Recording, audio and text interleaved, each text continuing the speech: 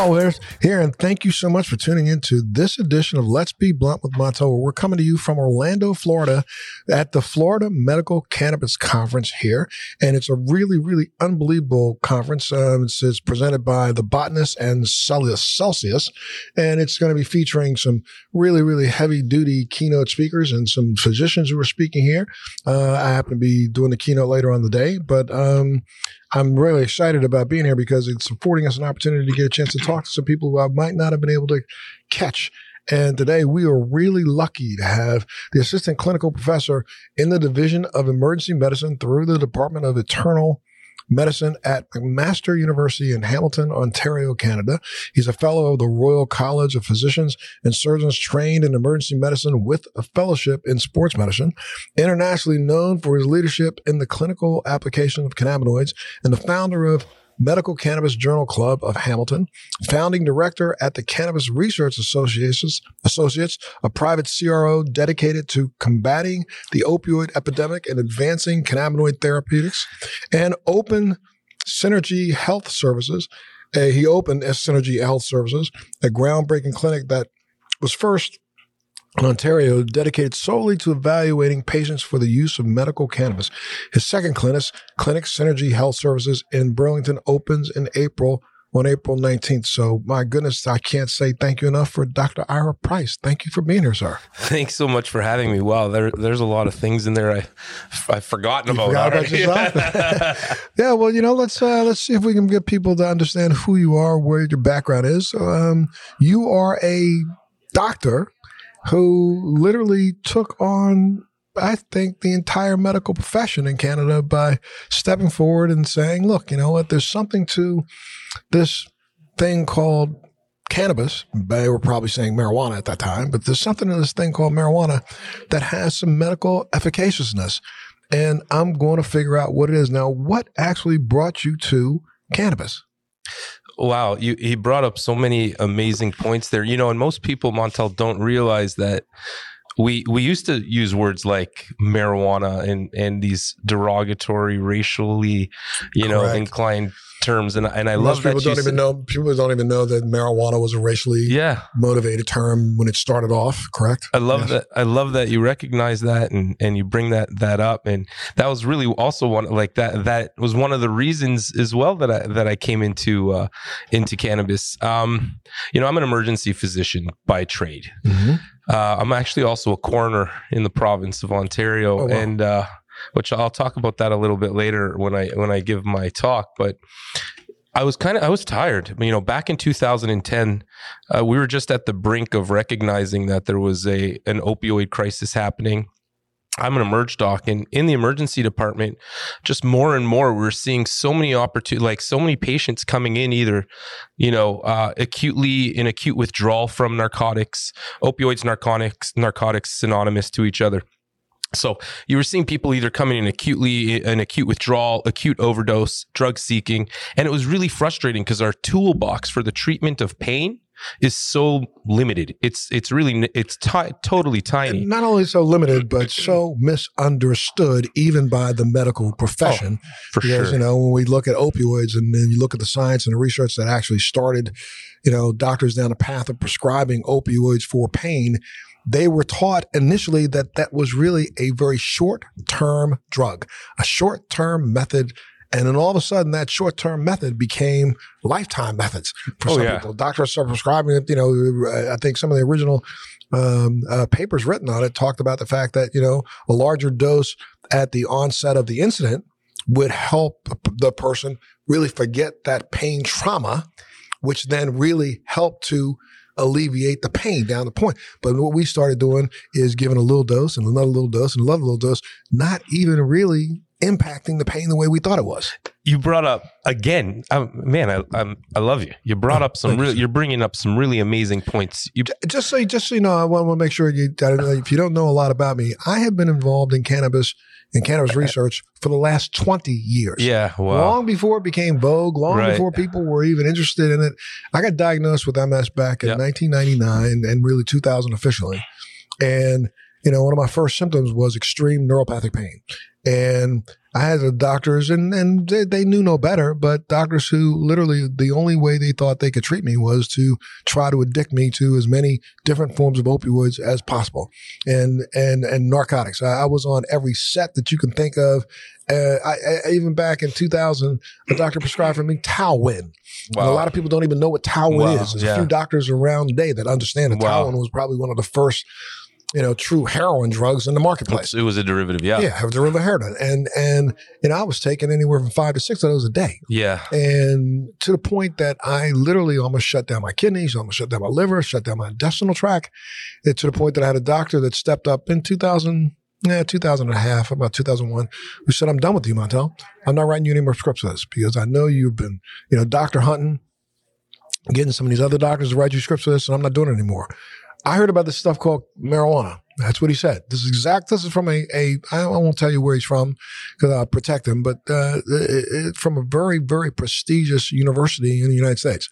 He said, I won't tell you who told me about this, but I've seen some other patients who have similar pain issues that you have with MS, and they have said that this marijuana seems to work. And I don't know what it is. I don't know anything about it. I'm going to not tell anybody I ever told you this, but you ought to go dig in and research and figure it out for yourself. So back in 2001, I started seeking out back then CBD, long before it became cool. vogue, before people even understand. I mean, even nowadays, don't even knew what it was. No, and I should say I'm a graduate of the Naval Academy. I did 20 years in the military. I've got an engineering degree. I'm a researcher at heart. So I really dug in and tried to figure out what the devil do I need to do to, number one, get off of these opioids, and number two, find some relief. And cannabis was my choice. And that was back in 2001. And I have gone, I will tell you, since 2001, every day of my life with putting a cannabinoid in my body every day. You hit on a really interesting point that brings up the concept of stigma within medicine. Back when we started, and even today, when you brought the idea of when opioids were brought to the market, there was this concept that if you hit them up hard in the beginning, they're going to get this effect where they're going to forget about their pain. It's interesting that you mentioned that. When you look at the national pain guidelines in Canada on the positive benefits of using a narcotic, the first benefit that it says under for narcotics is it causes euphoria. Mm-hmm. That's the benefit that it talks about when talking about narcotics. But when you look about the side effects of using cannabis, the negative side effect, the first negative side effect that's mentioned, what do you think it is? Euphoria. Euphoria. It's so strange. How ignorant can we be? Because the same doctor's reading the same material. Go home and grab a glass of wine looking for euphoria. I mean, what's the matter with euphoria? All of a sudden, we got something that seems to have made people think that euphoria is bad. Right. And, let's back up again. I like to make sure that, what we do with this podcast, especially with Let's Be Blunt, is I try to bring people information to see if they can help them navigate, walking into dispensaries, walking into drugstores and places that are selling CBD, help them navigate this landscape that is really just turned into, a muddled pile of garbage, to be honest with you. Agreed. And so I want to try to give people information, but they don't understand that, cannabinoids have been utilized for 5,000 years. More, maybe, yeah. And maybe even more. Yeah, we're starting to find, pipes and things from 5,000 and 6,000 years ago. A guy, a physician turned archaeologist back, Ethan Russo, I'm sure you maybe have heard of him. Well, I mean, he unveiled a cave of a shaman from nearly, thousands and thousands of years ago.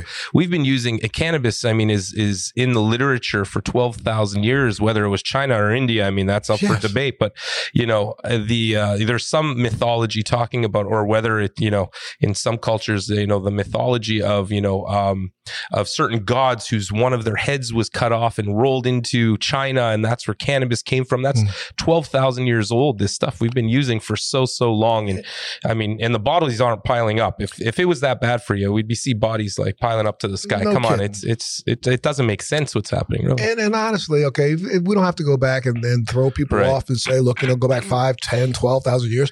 Go back just 50 years. People don't understand.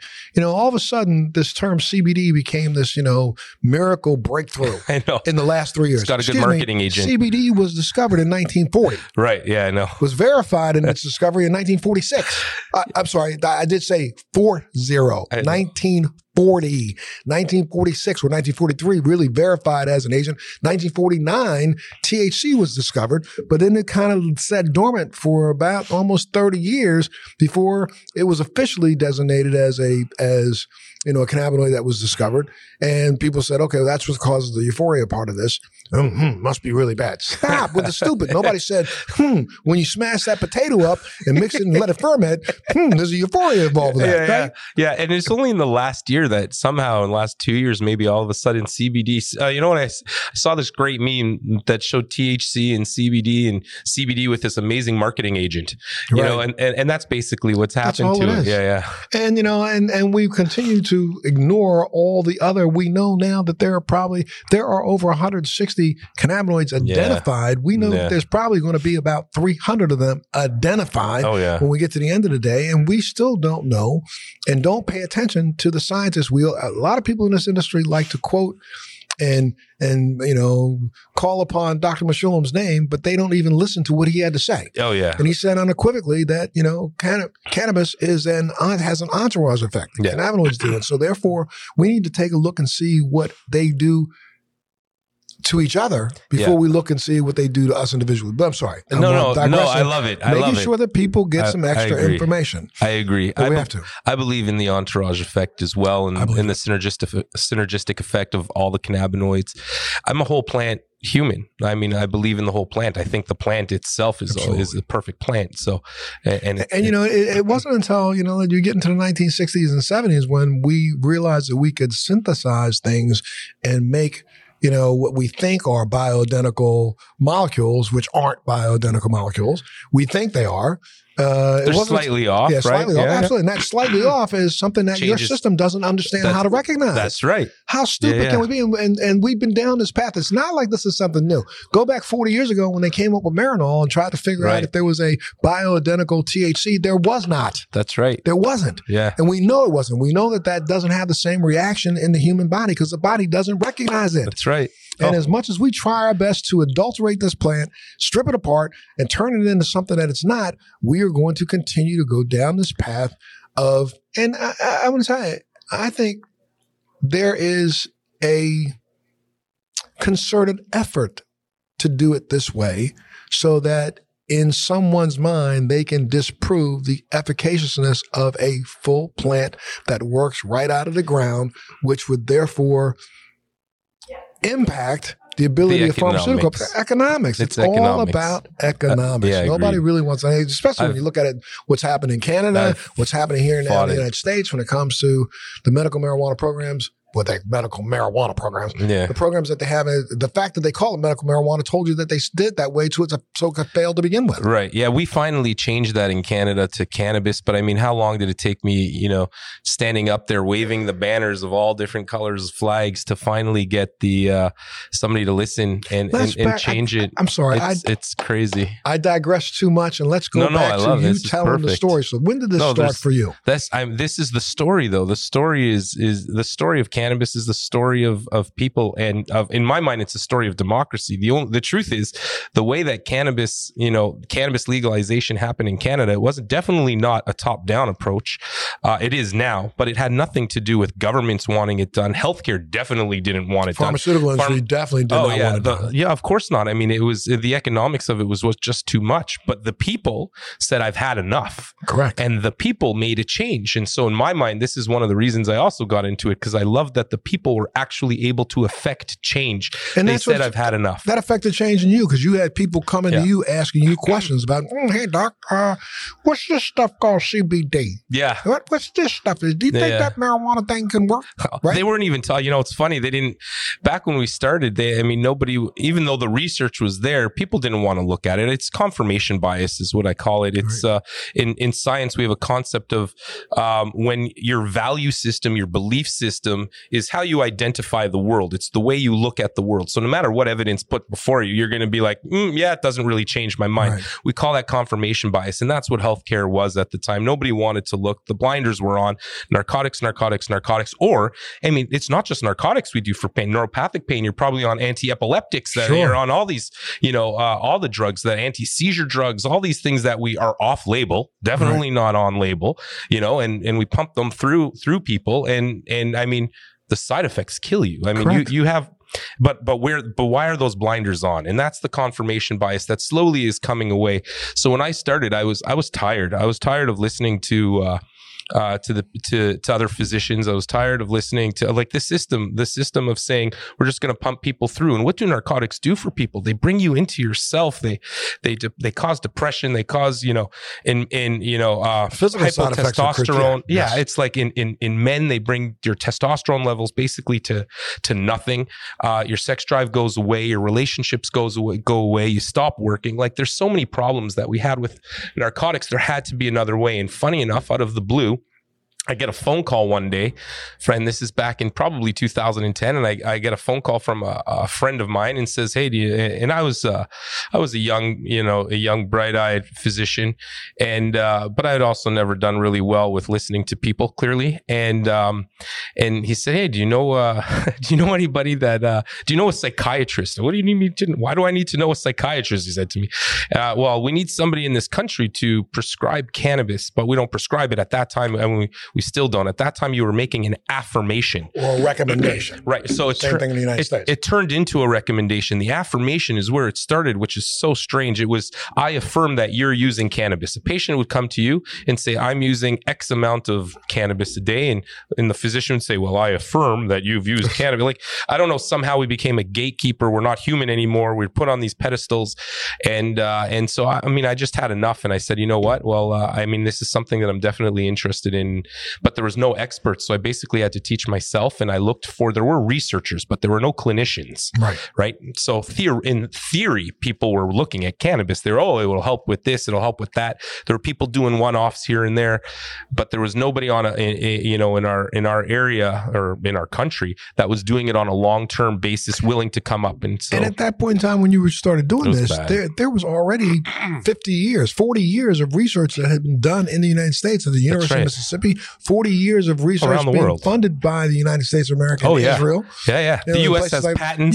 Patent 507. US filed its own patent that it gave itself in 1999. Affirmed in 2003.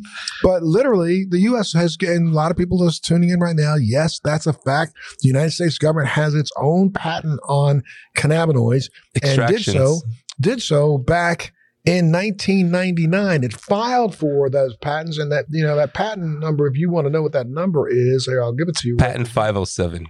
665. I thought the end of it was 507. 6603 507. Yeah. 6603 507. Crazy. And in that patent, if you look up the patent itself, it'll tell you on, a page, on the front page of the patent application, it has something called the abstract. And in that abstract, it tells you what the United States government had affirmed after 30 years of research. Yeah. What it believed cannabinoids could do. So why is it still illegal, huh? It's because they recognize as much that it could do. That's right. I'm with you on it. I'm totally with you. And the fact that, just like the main reason why most people don't even understand why cannabis ended up being illegal in the world, it was because of an aggressive United States of America banning it after it wrote its own, law back in 31, which was the Marijuana Tax Act. Yeah. And that Marijuana Tax Act was written so, and remember, it wasn't the Marijuana Drug Act. It wasn't the Marijuana Psychotropic Effect Drug Act that wants to save human beings. It was the Marijuana Tax Act. Interesting, right? Because they couldn't figure out how to tax a product that you couldn't track seeds on. Yeah. In Canada, interesting enough, we also led the charge on criminalizing cannabis. Yes. We have a dark history in the early 1900s, full of discrimination, basically against the Asian population during the opioid riots, all that stuff. But in the 1500s in Canada, it was mandatory that if you owned more than 60 acres, you had to grow hemp. Same thing in the United States of America. Most people don't understand the entire Revolutionary Army was clothed in hemp. Of course. Every tent, every rope, every sail for sailing vessels was made out of hemp fiber. Right. Even the Masons in George Washington's Mason group during the Revolutionary War. He grew hemp. He grew hemp, but he also had hemp tents. Yeah. The tents were made of hemp. And, a lot of people don't recognize this, but a lot of people don't recognize, but, one of the rituals of the Masons is to walk around with this little lantern and, just diffuse some, what they think is incense. That was hemp being diffused in tents back then. Amazing. So we got to stop with the stupidity and recognize that, this was something that, we tried to replace hemp with cotton, figured out that didn't work either. Yeah. So there's nothing quite as durable. No, absolutely. Yeah. And then we look at right now, I think Levi Jeans has just decided to go back to hemp fiber for its jeans. They're making hempcrete, concrete for homes right now. And I don't know. It's amazing. People don't even understand that you can use the cellulose material solidified, and it is probably one of the best mediums for electrical storage. Yeah. So there's 2 companies that have gone public in the last year making hemp-based batteries. Yeah, it's amazing. It's amazing. Yeah, crazy.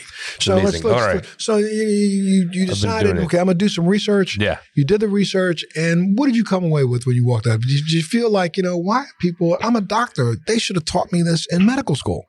It's funny. I didn't even know that, that we had an endocannabinoid system in 2010.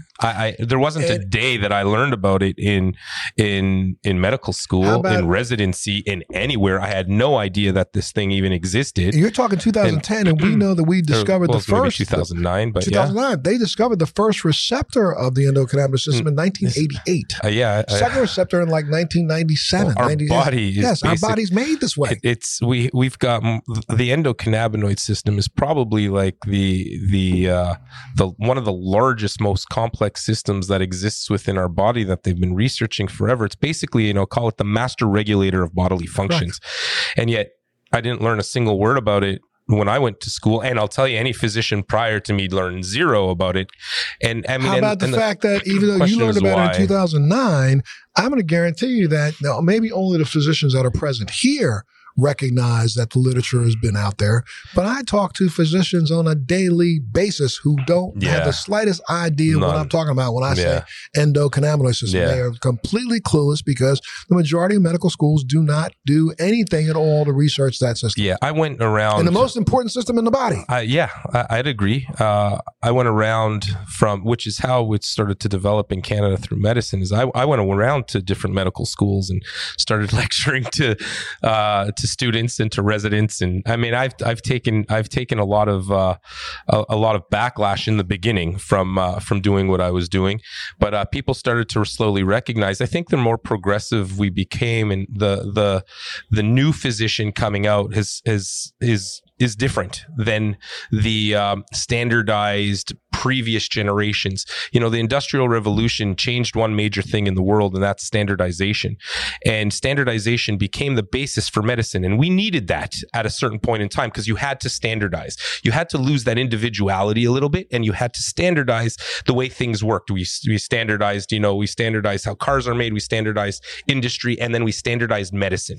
And we wanted to make sure we took it out of the kitchen. That's right. But at the same time, you lost that individuality, and you lose either you're going to be standardized or you're going to be an individual. And now we're moving back to that individualization. We've had enough of these 15 laundry list of medications that have standardized our treatment plans. And we're saying maybe it's individual medicine, and people are coming around to that now. And cannabis really fits into it, which is one of the reasons why physicians have such a difficult problem with cannabinoids. And I don't blame them. We're so used to medicine having 9 medicines to treat one disease. How many medicines are you put on for MS? How many medicines are you put on for chronic pain? How many medicines are you put on when you have high blood pressure, diabetes? You're put on 5, 6, 7 different medications. You're over 65. I guarantee you're on more than, 4 or 5 medications if you have one disease problem.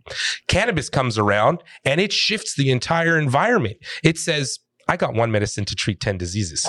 Right. And so that shift in people's minds, specifically in physicians, it's difficult to wrap your head around. And, but I wonder though, and I think a lot of the false information and the propaganda that was put out about cannabis is part of the reason why that attitude is there. Because, doctors accepted, aspirin. Right. They accepted aspirin. Aspirin is made from willow bark. Right. Back from, 1901. And doesn't have a DIN number. Huh? Yeah. From 1901 to about 1920, people were making their own aspirin in their kitchens, boiling the willow bark of the tree out in their yard and killing themselves because they were bleeding out. Yeah. Right? So then somebody said, wait, you can't do that. So you can't make any more aspirin at all in the world. We're going to have this company called Bayer do it. And, it was not even a scheduled drug. Yeah. Until, 5 years ago, 10 years ago? Right. Well, it's still over the counter. It would never be today if it wasn't back then. It would be, kills more people than cannabis every day. Kills more people. It's the only drug in the country, in the world, that you can literally send a child down to a drugstore and can purchase. Right. That child can purchase it, come home, take a half a bottle, and be dead on your kitchen floor. It's also the one drug killer. So we have a list in medicine in the Emerge, the different drugs that kill people from taking one pill. On the pediatric list, on the kids list, it's a one pill killer, aspirin. And you just in your kitchen, you just go over to the store, buy a bottle of aspirin. Correct. And seeing a salicylate overdose or an aspirin overdose, I mean, these things kill people very quickly. Yes. Yeah, but somehow it's okay. But it freaks me out though that there are still doctors who are so adamantly against the science. So confirmation bias is what it is. So that's the stigma that happened because of the reefer madness and because of the way that they were brought up. I'm sure we all come to the world with our own biases, the way we see the world. And physicians are no different, right? They have these biases that we slowly have to chip away at. And those are the things that I've been, that I work on. I go from their angle. I come into it as a physician and I talk to them about the science. I'm an evidence-based physician. Hamilton, McMaster University we're the founders of evidence-based medicine. Harvard has based their medical school on us. And, the rest of the world has adopted evidence-based medicine, Gord Guyot and all these guys, the evidence-based guys. And so what I've tried to bring to the table over the last decade is evidence-based principles to plant-based medicine. That's how we're going to make this change, right? We no longer have to be in our kitchen and doing individualized medicine under the covers. We can bring individualized medicine with those evidence-based principles without doing massive randomized control trials. These randomized control trials that everybody talks about, we can't use cannabis because there aren't massive randomized control trials. Who invented that randomized control trial? The pharmaceutical industry. Yeah, of course. So to keep everybody else out because they're too expensive. That's right. There's no ifs or buts. Right. So now we're doing, the research world looks at serial N of 1 trials. So I'll take lots of 1 individuals. And if you look at lots of N of 1s, there are hundreds of thousands of N's of 1s in the world. And put those together. So the research world's looking at N of 1 trials now. We call them serial N of 1 trials, but they look at it in the cardiology literature. They look at it in the respirology literature. And somehow it's okay. Cannabis, we're not really sure how to do it. How do you blind somebody to cannabis, no cannabis? I'm doing that in my studies now. Somehow, in order to get DIN numbers, they want these RCTs with placebo effect or placebo arms. Does that make really any sense? No, because it's got to be real life. You need functional outcomes. You need real life data, real life research, and so it's a total shift. It's a paradigm shift, and it's difficult for physicians. When you say a paradigm shift, this is one that's governments from the FDA in the United States to the Canadian regulatory offices. People don't want to hear N of 1. They want to hear it. They want you to have spent something. I'm involved in a medical device company right now that's literally deployed over $100 million right now. We got full clearance in Canada. Right now, we are treating patients in Canada in 7 different centers of excellence across the country. 7 of them right now. The United States of America just denied us FDA approval for a class 2 device. Really? Yeah. Only because they and are expecting us to spend another $50 to $60 million to do another randomly controlled trial for something that really does no harm. They've already proven it doesn't harm. They've already given it a class 2 status. Yeah. So why can't we just help people. We can look at cannabinoids and understand that in the history of mankind, since the dawn of man, no one has died from an overdose. Yeah. Not one individual has died from an overdose. And directly related to it anyway, yeah. Correct. Now, we do have one death in the United States that now people claim it was directly related. We're not even sure if that was true or not. I don't know. That was a mold-based problem that had something to do with the negative effects of a pre-existing condition. But it's still one person. 100% of people over the age of 65 are going to have a significant side effect to a narcotic. Correct. I don't understand the concept anymore of somebody saying, oh, it causes this side effect or it's caused one death. It's okay. I'll show you the one death every single day, every 3 hours from the opioid. As a coroner, Ontario has the largest coroner service in North America. So you have to be a physician to be a coroner in our province, and we go investigate death. And unfortunately, the city that I live in has relative per capita has the largest problem of opioid abuse in the world. Oh. Canada has the largest opioid abuse problem in the world in general, and then Ontario the largest. Within it, my city happens to be within it. The average in Florida, for example, is 7 deaths per 100,000. 5 deaths per 100,000. Ontario, its average is 7. My city is 15. Wow. So it's pretty high. I'll tell you, at least 1 in 3 of the cases I'm going to see as a coroner is directly related to an opioid. So if you tell me there's been 1 death, I'm sorry that happened, and it's really unfortunate, and I'm sure there were other circumstances around it, because I guarantee you it probably wasn't a simple case of, I vaped too much or I smoked too much or ingested too much. There was probably something else around it, but it happens. It is a drug after all. There are side effects. We have to be careful. But on a scale, and not even relative scale, on an absolute scale, you're talking apples and oranges. Correct. No ifs, ands, or buts. Yeah. I was fortunate enough to, I've done several shows with Dr. Oz in the United States. Yeah. One of the first shows to actually take on cannabinoid or cannabis. 5 years ago, I did one that really, I think, was one of the shows that actually helped to stem the tide in America, because when we walked out of that show aired 3 times, and at the third airing, it changed the people in the United States in polls from under 50% of people supporting a medical marijuana initiative in their state to over 71%. But then I also did with Mehmet 3 years ago, one of the first shows done nationally on cannabis as an exit drug for opioid addiction. Long before it was being talked about on the air, I sat down with him. We had brought 2 doctors on that had done some research and understood very clearly that, cannabis could be an exit drug for opioid addiction.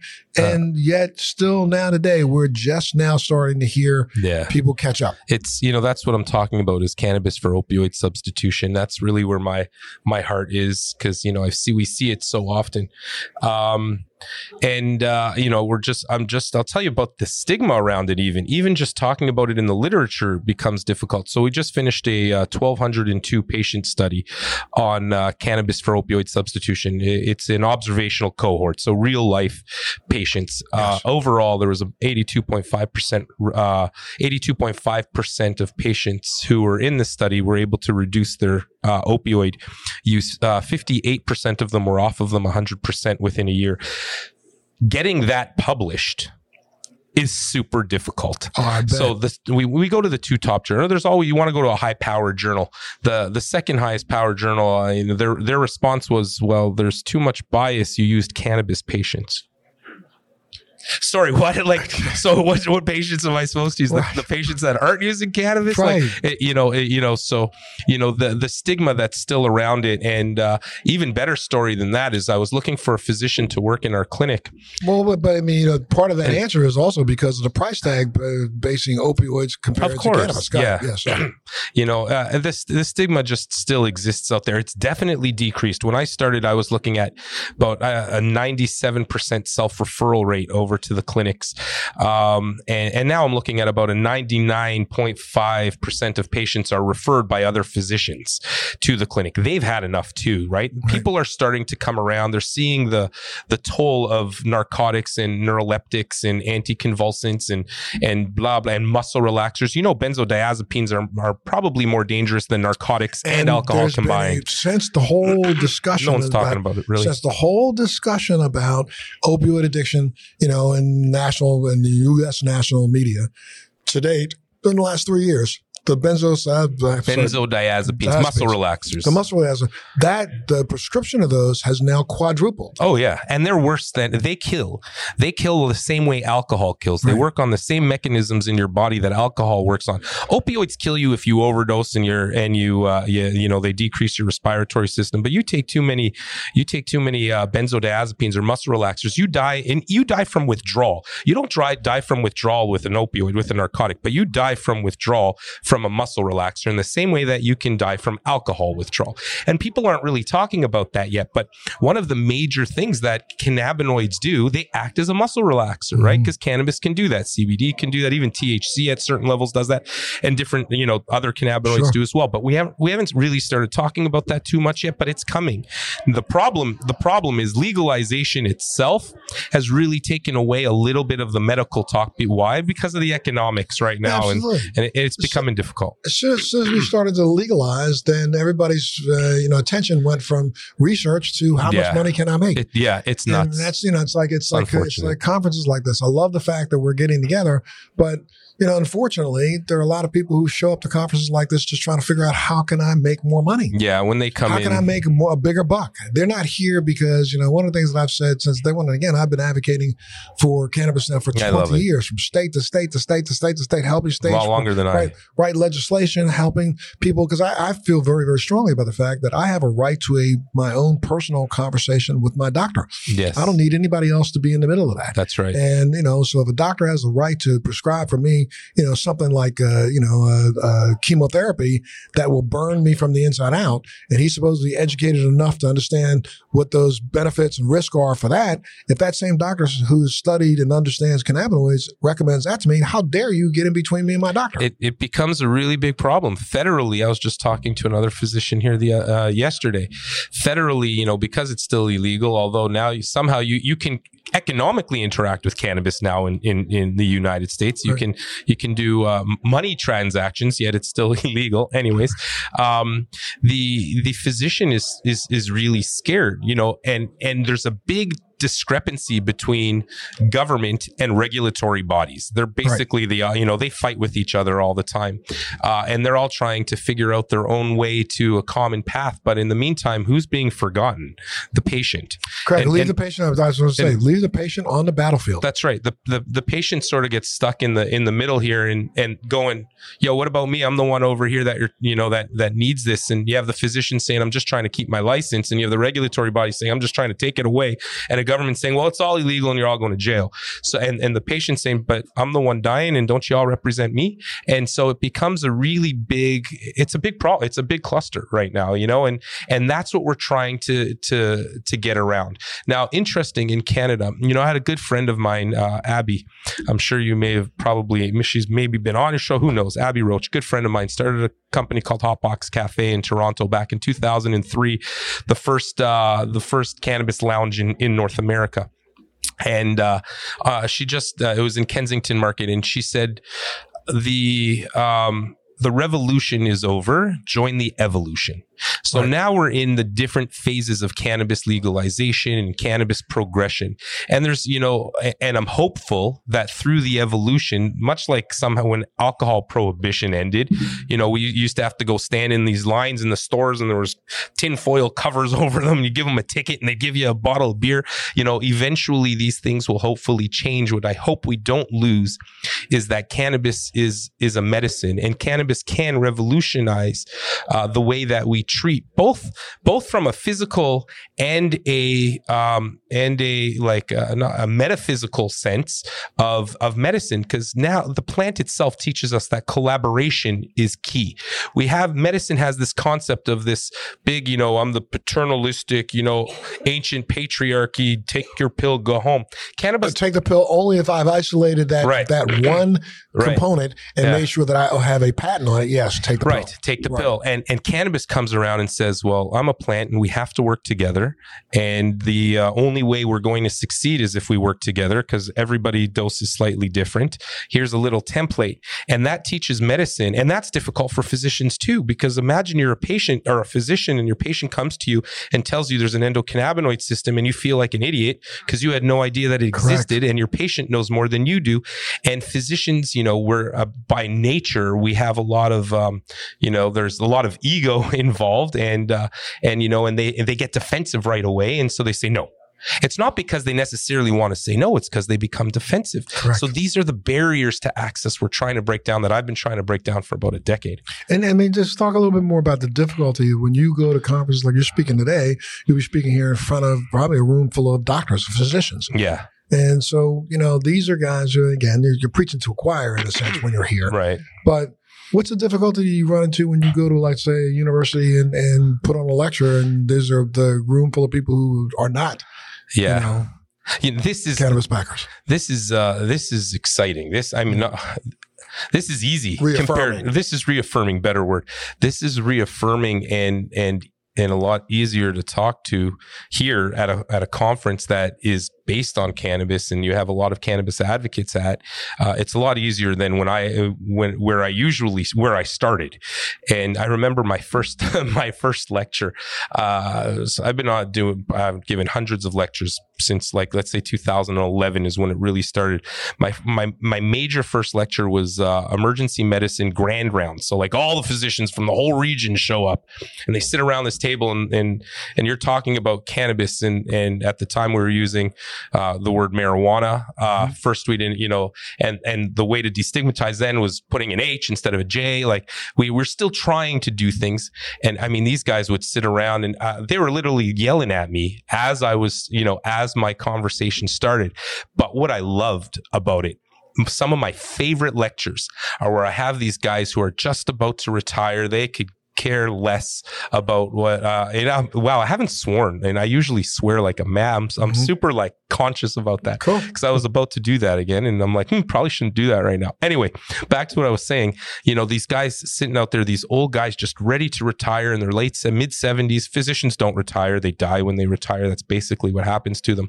And so these guys sitting there, when you start, I want nothing to do with cannabis, and I'm too old to make a change, and I don't care what you say. You could say whatever you want. I've had guys like literally during lectures say that. And, but by the end, they're the guys with their hands up saying, sorry, you say you can help with, gastric acidity. You can get it's weird. Out of all things, like, family physicians somehow love getting doctors off of proton pump inhibitors, the antacids that stop the acid from building up, because they have side effects themselves, and so for some reason they're like, oh, you could get my patient off that. Okay, well, I'll give it a shot, and all of a sudden they see like the 10 other medications coming down, at least going, minimizing or decreasing doses of them. They see their patients going back to work, being productive in society, like, okay, maybe it's not so bad. And those are the conversations that I actually love to have when they have these doctors that are, I don't care what you say. And all of a sudden they start changing. But I mean, when I started, I basically felt like I was waving the banner of every color of a flag, staying in the middle of a highway. It's how I always explain it. And cars trying to smash you, coming on either side, and you're dodging. And that's what it felt like for probably, I would say, 7 years. It wasn't until like 2017 that physicians started to pick up on it, and in a large way. In a positive way. And that's because of the work like yourself and other people around, the country and North America started to buy into it because they had enough. Right. And really the opioid crisis did start helping, but we've had an opioid crisis for so long, and and it's it's still rising. I mean, it hasn't gone down. We're still going in the wrong direction. We're such media junkies, and we're such, and I often give credit to, and I think he deserves it, is Sanjay Gupta for his special that he did. But his special also did as much damage to the plant as it did good. Yeah. Because it identified this chemical CBD, and everybody jumped up and down on this bandwagon of CBD, as ignorantly as possible. Right. I even had a conversation with Sanjay, and if you looked at his last special that he did, which was number 5, in the last 5 minutes of that special, he went back and retracted what he had said earlier about THC being bad, but nobody really caught on to that. It was such a small segment where he's offered the fact that now there's some research saying that THC may be a compound that we need to pay a little bit more attention to. Stop. We pay a little bit more. We've been paying more attention to it for the last 30 years. Yeah. It's so unfortunate. How many more years? It drives me nuts. Yeah. I absolutely go crazy when I want to do a podcast with a doctor who comes and says, well, Montel, I think this is something that we just really have to have more research on. The research is excuse me? I know. It's ignorance. You're a doctor and you go to CMEs. You understand that you could just go back and request all the data from the University of Mississippi alone. I'll give you a year's worth of research to look at right there. There's databases on There's more research for cannabinoids than there ever was for a narcotic. It's been out, and it's not like it's narcotic research is probably I'd say 15 years. And it's still no good. It's still no good. But the last 15 years, there's been some really good research done on narcotics. Research is being done on cannabinoids since 1940. I know. It doesn't make much sense, right? Our world is... But somebody's just said, but we need more research. Yeah. Really? Well, when they say that, I'll ask the same question. Did you know that CBD was identified in 1940? Yeah. No, it was identified in the last 10 years. No, it wasn't. It was identified in 1940. Yeah, it got good PR in the last 10 years. Yes. Physicians ask me, and even general public come up to me, oh, yes, you're a physician, you prescribe cannabis. Oh, you prescribe the CBDs. They can't say CBD. It's CBDs. Yeah, CBDs. CBDs. It's somehow the CBDs. It reminds me of my football players. I used to work with pro football as a team doc. You do work in professional. I want to ask you about that too. Let's talk about that. And one of the major reasons I started getting into cannabis was actually because of I was working with the CFL, the Canadian Football League, because of the footballers that would come in, and it's not their fault. It's a systemic issue that starts from college onwards, even high school onwards. Coach says, go. You're injured. I don't care. You got a head injury. You got an arm injury. Oh, let's inject it. Let's move on. And there's always the fight. But these guys after a game would come in and they don't even know the name of their pills. They'd, doc, give me the home plate. Yeah. And they're looking for their muscle relaxers, right? Sure. Because it looks like a home plate. And they would just be like, and docs, these things are handing them. I'm like, why are we doing this? I've been interviewing several football players, especially this last year. And, look, we had big Super Bowl, and now all of a sudden the NFL in the United States was talking about expanding the number of playoff teams so that they could have more money, have more games out. Yeah. But what people don't understand is that these guys line up in a line before the game to walk past a doctor who shoots them in the butt with tramadol. Yes. So that they can go out on the field and get their heads busted just for your enjoyment. And an anesthetic in the shoulder. Correct. I see it all the time. That same doctor would say, no, I don't want him smoking or utilizing any cannabis at all. What, excuse me? Yeah, they don't talk about the GI bleeding, the gut bleeding you get from, Toradol. Correct. But that kills more people a year than even, like just an NSAID, just a regular Advil kills more people than cannabis does. Absolutely insane. It's kind of sad. You have to laugh at it at some point, but the stigma is real, and we see that. And that was actually one of the reasons I got into it, because I saw this happening. I kept going to the doc, like the head team doctor, who's one of my mentors. He was with the team for 49 years. He's an amazing human, but yet this is the standardization. It was like the pass these little envelopes were going to players, and just so that they can play. And I finally just go home and smoke a joint, Brett. Correct. Like, just go home and see what happens. And all of a sudden you see like the rest of what I could do that, doc. I've been told, and until like cannabis is allowed in the CFL, and it's especially on off season, and they weren't testing for many things until a couple of years back, anyways. And so eventually you start seeing players be like, "It's all I really needed. It's That's all I really needed. And the question was why. And so we started looking into all those things too. And, the research is already there. It states that there is a neuroprotective capability in cannabinoids that we haven't really researched the way we should have. Oh, yeah. And should be, but we know that it exists. The plant itself is a perfect omega-3 to omega-6 fatty acid. We know omega-6, both of them, omega-3s are neuroprotective. And the plant itself, just eat the darn plant. That's why this plant is a really excellent, it's almost like a perfect plant. The whole thing can be utilized, and it teaches us so much. We know that back in before 1900, majority of people in the United States and North America and around the world consumed a porridge. If you had a porridge, it had hemp seeds in it, because people, when they first identified the fact that hemp seed was one of the highest protein-laden seeds on the planet, they started eating it. Yeah.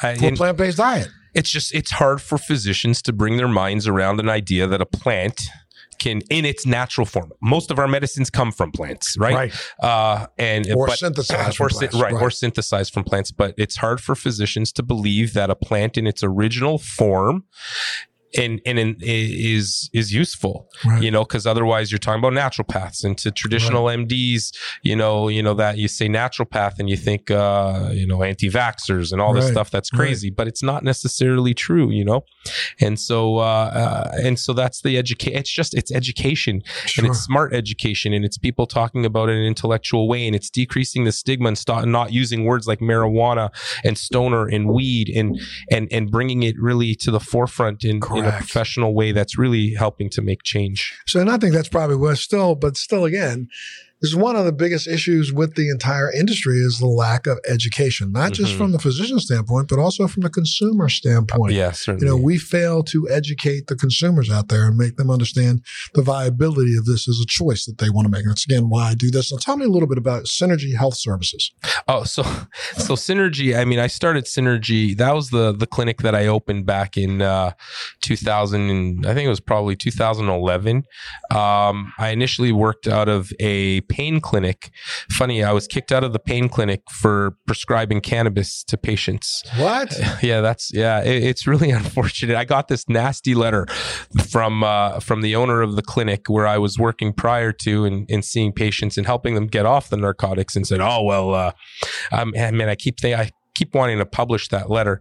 You've got patients outside that are partaking in marijuana, and we don't want that here, and we're asking you to leave." And so and instead we're gonna shoot you up with drugs and call it a day. And so I went and opened up a clinic, but there were no clinics in Canada at the time that were doing it on a long-term basis. There was one out of British Columbia, out of the Vic, there was Victoria Island, one of the Victoria Island Compassionate Club. There is. Compassion clubs have been there for a very long time, but physicians doing it on a regular basis out in the public, in the public side, didn't exist. There were compassion clubs were there far before I was there, and there was advocates that whose shoulders I stand on and paved the way for me to do what I did, and I'm grateful to them. But as a physician, there were no physicians in the clinical setting that were saying cannabis, let's get them off that. There were researchers, that were out there doing a lot of research, but not prescribing it on a daily basis. There was a guy by the name of Kevin Canerva, an amazing guy, had a clinic called the Do No Harm Clinic in Victoria, British Columbia. And he's an amazing guy, but his college stopped him. And I don't blame any physician for stopping when they're told to stop, because their license is on the line. College, asked, I've been investigated for 8 years running because of what I do. And I don't blame the college for trying to figure out, where, they got caught in the cluster of this whole thing as well. But I didn't stop. And so I started Synergy, which initially was, we needed a place for patients to come and the community to come to, one, get access, two, to create guidelines. And so I did create some standardization within the industry while maintaining an individualized medicine plan for patients. And so we started off as this clinic that was dedicated to decreasing the barriers to access for cannabis in Canada. and I had patients coming from all over Canada at that time, because there was really nowhere else to go. And I believed in applying evidence-based principles, and not just, these docs on the corner that were, oh, hey, what should I give this person? Okay, here's 20 grams a day. Go grow yourself 3,000 plants. And, and so I started creating some standards, and that's what Synergy was really recognized as. And eventually realized that, cannabis isn't the goal. Cannabis is the modality to get to the goal. And the goal is a functional life, is improve functional outcome. Are you functional again? Are you going back to work again? Are you able to walk? Are you able to get out of that chair and be active and to, speak to your family members and your loved ones? That's the real goal. So eventually I sort of transitioned Synergy into a natural pain and wellness center, where we work with different modalities like mindfulness training and using cannabis in that setting. And eventually I'm going to move into other plant-based medicines as well. And because I really believe we can bring those back. It's just hard for, people to come around to it, more clinicians to understand that plant-based medicine and natural, pain, natural remedies and wellness is an actual thing in medicine. Medicine is so focused on disease treatment. And at one point we had to. People were dying of polio. We needed those treatments, but we're beyond that now, and we need to progress. And so that's hopefully, and that's where Synergy sort of sits in that closing those gaps. You still have one office open. I have two. Yeah, no, Synergy, the Burlington clinic actually opened in April 2017. Okay.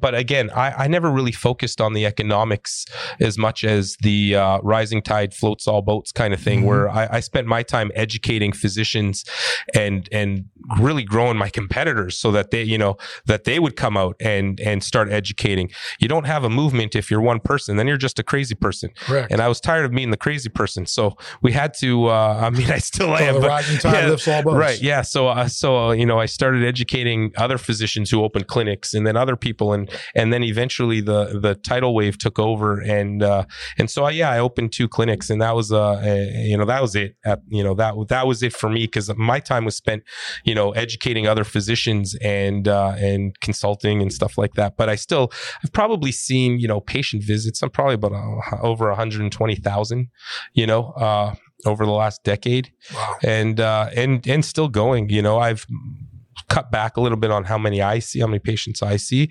And now with legalization, it's a little different, but yeah, that's where Synergy was. But even with legalization, was so weird to me is that, again, we went directly to legalization and stopped educating.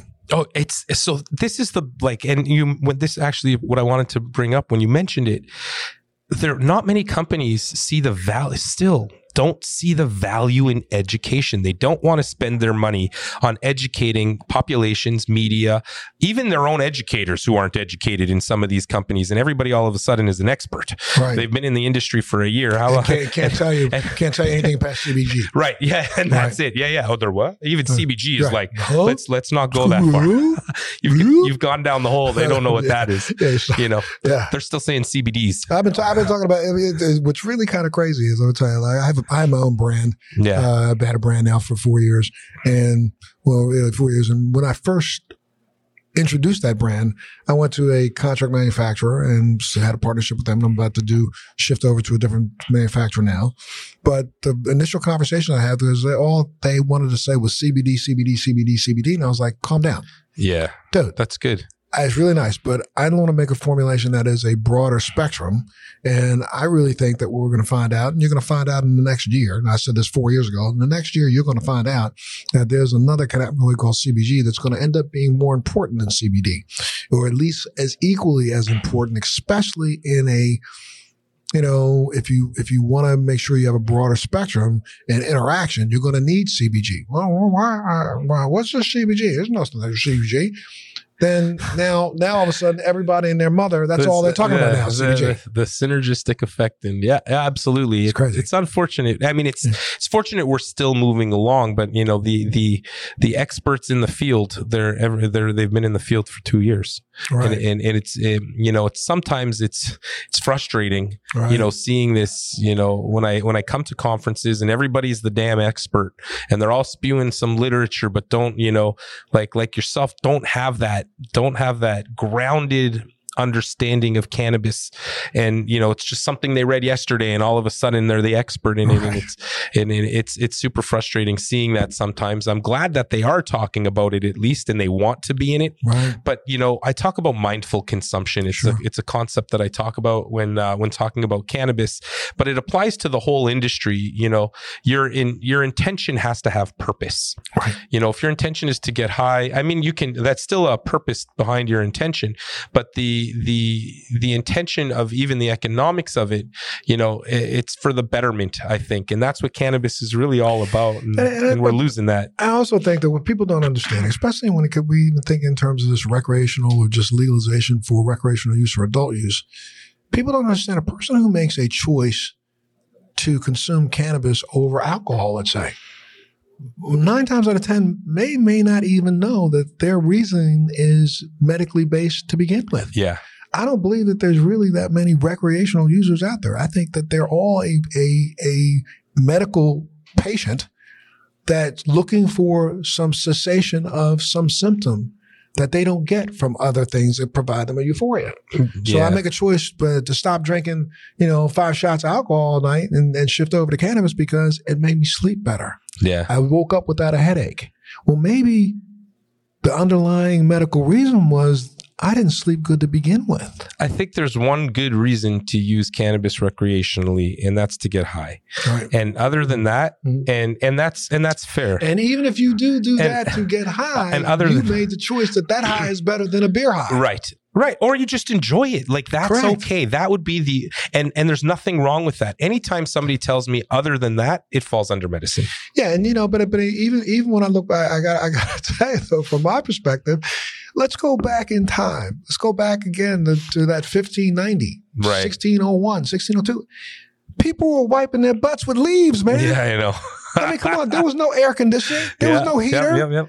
I got up in the morning and I tell you, I got up in the morning. I had chiggers. I had bites all over my body. I didn't feel good. Right. And I wanted to feel good. Yeah. Now, you might say I wanted to get high. No, I got tired of scratching.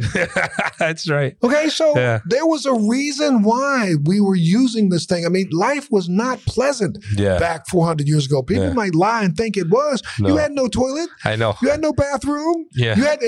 Everybody drank beer. It's funny.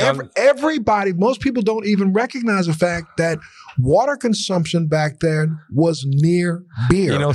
Every water that was consumed was processed with alcohol to kill the bacteria that were in it that were causing people all this dysentery and all this other crap. So, people were walking around there with a mild... And they were dying when they were 25, 30 was the average age. It's funny, you remind me, it's totally off topic, but when people talk about nutrition and we talk about this is what we did when we were cavemen and when this is the plant-based medicine everybody did, or the meat people when we're talking keto or plant and all this other stuff, and this is what we did 400 years ago. And I'm like, yeah, you also died when you were 20 years old. You're lucky if you made it till you were 10. Right. We need to understand that it wasn't all, puppy toes and rainbows. Correct. Absolutely. Absolutely. We'll talk about anyway. We're almost out of time. Yeah. So okay. What's coming next? What do you think? What's some of the new cutting edge research that you're doing? Well, cannabis is evolved. And I mean, my goal now, I think, is evolution. Is evolution. Right. And the evolution of cannabis, I think, goes into all of plant-based medicines as well. I'm moving into psilocybin as an area of research as well. And that's because, for hundreds of years, we've been using these things of medicine, using these products as medicine, but we haven't had the opportunity like we have now, which is to apply evidence-based principles to them. So everybody until this point was like, it's just that. And then, came 100 years ago with the institution or the industrialization and the standardization. And now with the evidence-based principles, everybody got so focused on these, on pharmaceuticals, but we forgot about the plant-based medicines. So now we're at a point where we have that opportunity. We have the opportunity to apply the same principles that we did to pharmaceuticals that were killing people to plant-based medicines. And that's really what my goal is. So the first thing that and right now what I'm focusing on, the study that I'm doing, is cannabis for opioid substitution therapy. put on by this, sponsored by an LP licensed producer, the guys that produce cannabis, called NGC, Northern Green Canada.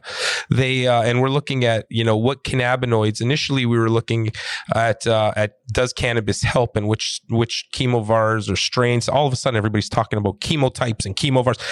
Like overnight, everybody became the goddamn expert again. And nobody wants to recognize the fact this all started with 7 different plants, probably 7 or 8. So nuts. And all we've done is it's like, what color pink rose? Yeah, I know. All of a sudden, people are talking about this. It's insane. And then they sound like, oh, we're the genius because we're using these scientific words. Anyway, so we're looking at these strains. Let's call them strains. I don't care. And we found a specific formulation that we're going to be putting into trials to now see if there's a causal relationship between decreasing opioids and cannabis use. And that's really like where my goal is to decrease, is to play just play my own part in decreasing the crisis that we find ourselves in now, and bringing plant-based medicine, a safer alternative, into medicine, while at the same time understanding that medicine is not just this ancient patriarchy, and it's a collaborative process, and I'm going to empower patients to make their own decisions, and I'm just here to help them. And so that's really what I'm trying to do within medicine right now. I mean, unfortunately, the economics in Canada and everywhere else, everybody's trying to make a buck. And when you think about making a buck first, you're going to implode. And you got to hit the passion first, and you got to have, you got to care about your patients first. I always talk about patient, product, profit, in that order. And you really need to focus on that. And so I'm really trying to do that now. The industry has basically imploded on itself in the last 2 months in Canada. Everybody's fallen apart pretty much. Legalization sort of, brought on a whole new slew of problems, and the industry starting to correct itself. For me, I think research and data is the key. And in real time, so functional outcomes in real time, not in a laboratory. You got to do your studies in the community to find the results, and that's really what I'm trying to do. And sponsorships for studies is really difficult to come by, because LPs in Canada are just they're trying to make their bills tomorrow.